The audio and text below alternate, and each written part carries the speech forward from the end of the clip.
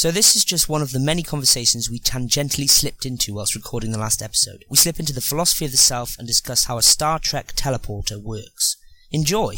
You create consciousness, and then what do you do with it? Yeah, like what does that mean about our consciousness? So what, you have to You don't have any thoughts machine anymore. You're just products of a series of chemical reactions. There's no imagination, there's no nothing, there's no art, there's it's so many horrible things come from us being able to create artificial intelligence. That's what terrifies me. Imagine if we can and we create the first one. We won't create any more and you can't kill the first one. Of course not, because you're killing a living being, yeah. So you'd have to leave it on forever, and that would be cruel as well. It's like coming into existence being the only one of your species, and that's it. You just be like Deep Thought and sit there watching cartoons.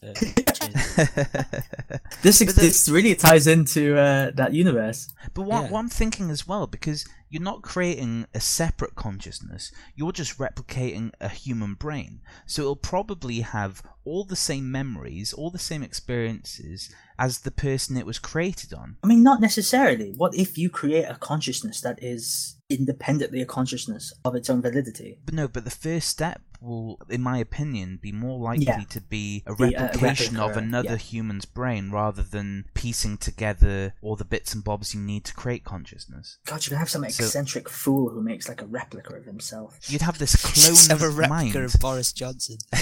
Imagine the arguments between them. You're just a robot. Oh, you're just a human. You know nothing.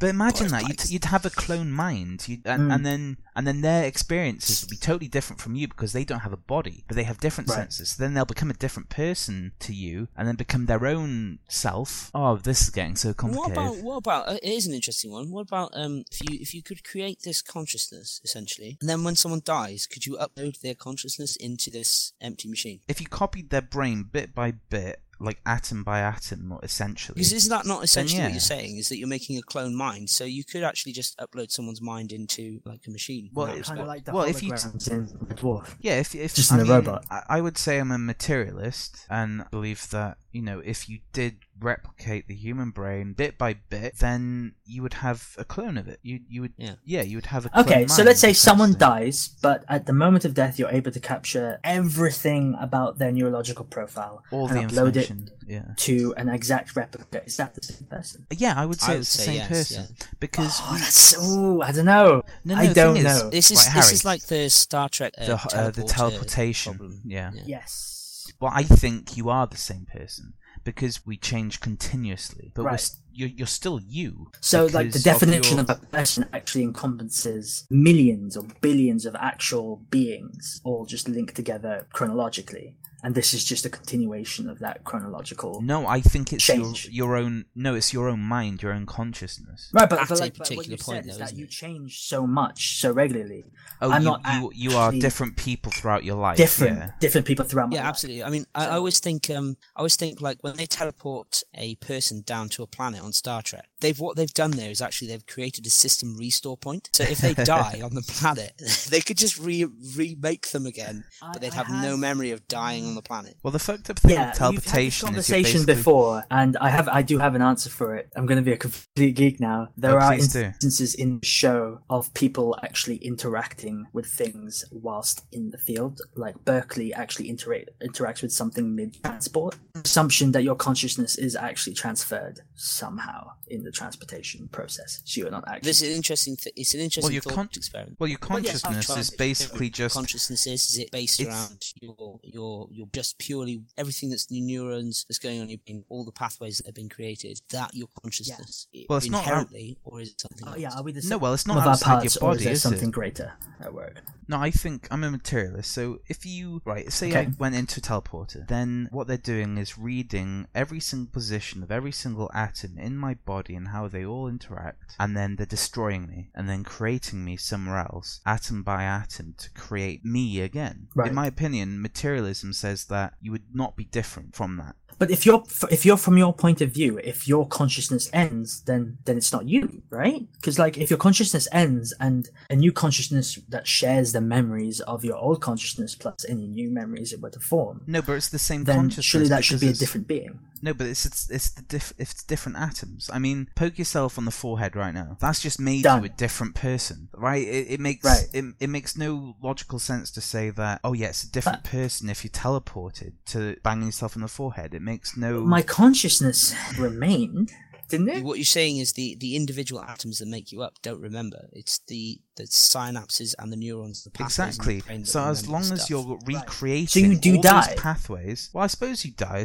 but then you're reborn as the same person. But you're not reborn. Someone is reborn that, as far as they're concerned, didn't die. But you're still you. You still have that consciousness in that body. You would still be. They're still you, but you're dead. What do you mean they're still you? I suppose it's the very definition of you, isn't it? You're just made up of different stuff. Every 5 years, almost all of the cells in your body are replaced. Does that make you a different person to what you were 5 years ago? No, it's just the only difference. You've still got the consciousness. Instantaneous thing. I think it's just the very definition of you, problem. Which is the problem.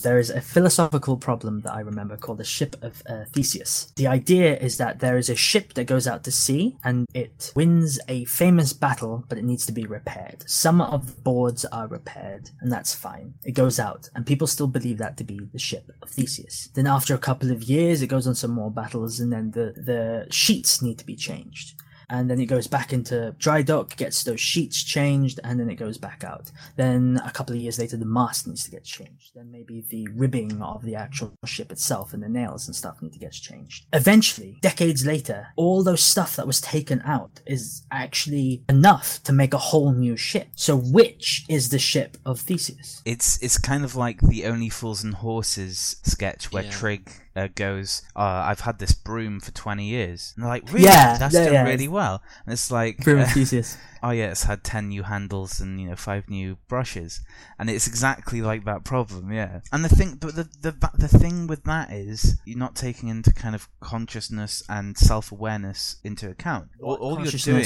but the thing is, all you're doing, like the body is essentially doing that, like every, as Phil said, like 5-7 years, or whatever. Apart from not all of the body, not all the body. I think the brain, neurons in our brain, yeah, stem cells. Most of them just stay there from when you're born until you die. But yeah, you're replacing all these parts, but that's an inanimate object. When you talk about yourself and me, I'm not talking about all the cells in my body. I'm talking about my thoughts, my consciousness, my being. Because your consciousness the abstract concept of yourself. Yeah. And I think this is where people always get into arguments with, are you the same person after this happens? Because it's not even a debate about sort of the science behind it. It's just about how you define who you are. Yeah, it's all semantics.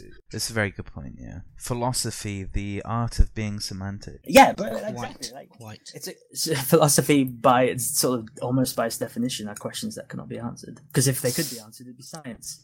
Oh, that's true. Exactly. I mean, philosophy certainly has a place, but we definitely want to progress. I like to see philosophy as the mathematics of thought. Oh, it gives you cool. gives you predictors of stuff that you can experiment, but it can't give you any real answers until you actually go out and experiment and get the evidence. That's a great quote. Did you get that from really anywhere? Cool. Or did you just think about it? That just popped into my head right now. Oh mate, that was going on. That your was tombstone. fucking enlightened. You'll go down the record books for that quote. I like that. Cheers, Abs. I'll say it in Brian Cox's voice because it'll sound more mysterious. I like to see philosophy as the mathematics of thought. Love it. Amazing. It sounds so wondrous. I know. Dear, my Brian Cox isn't that good.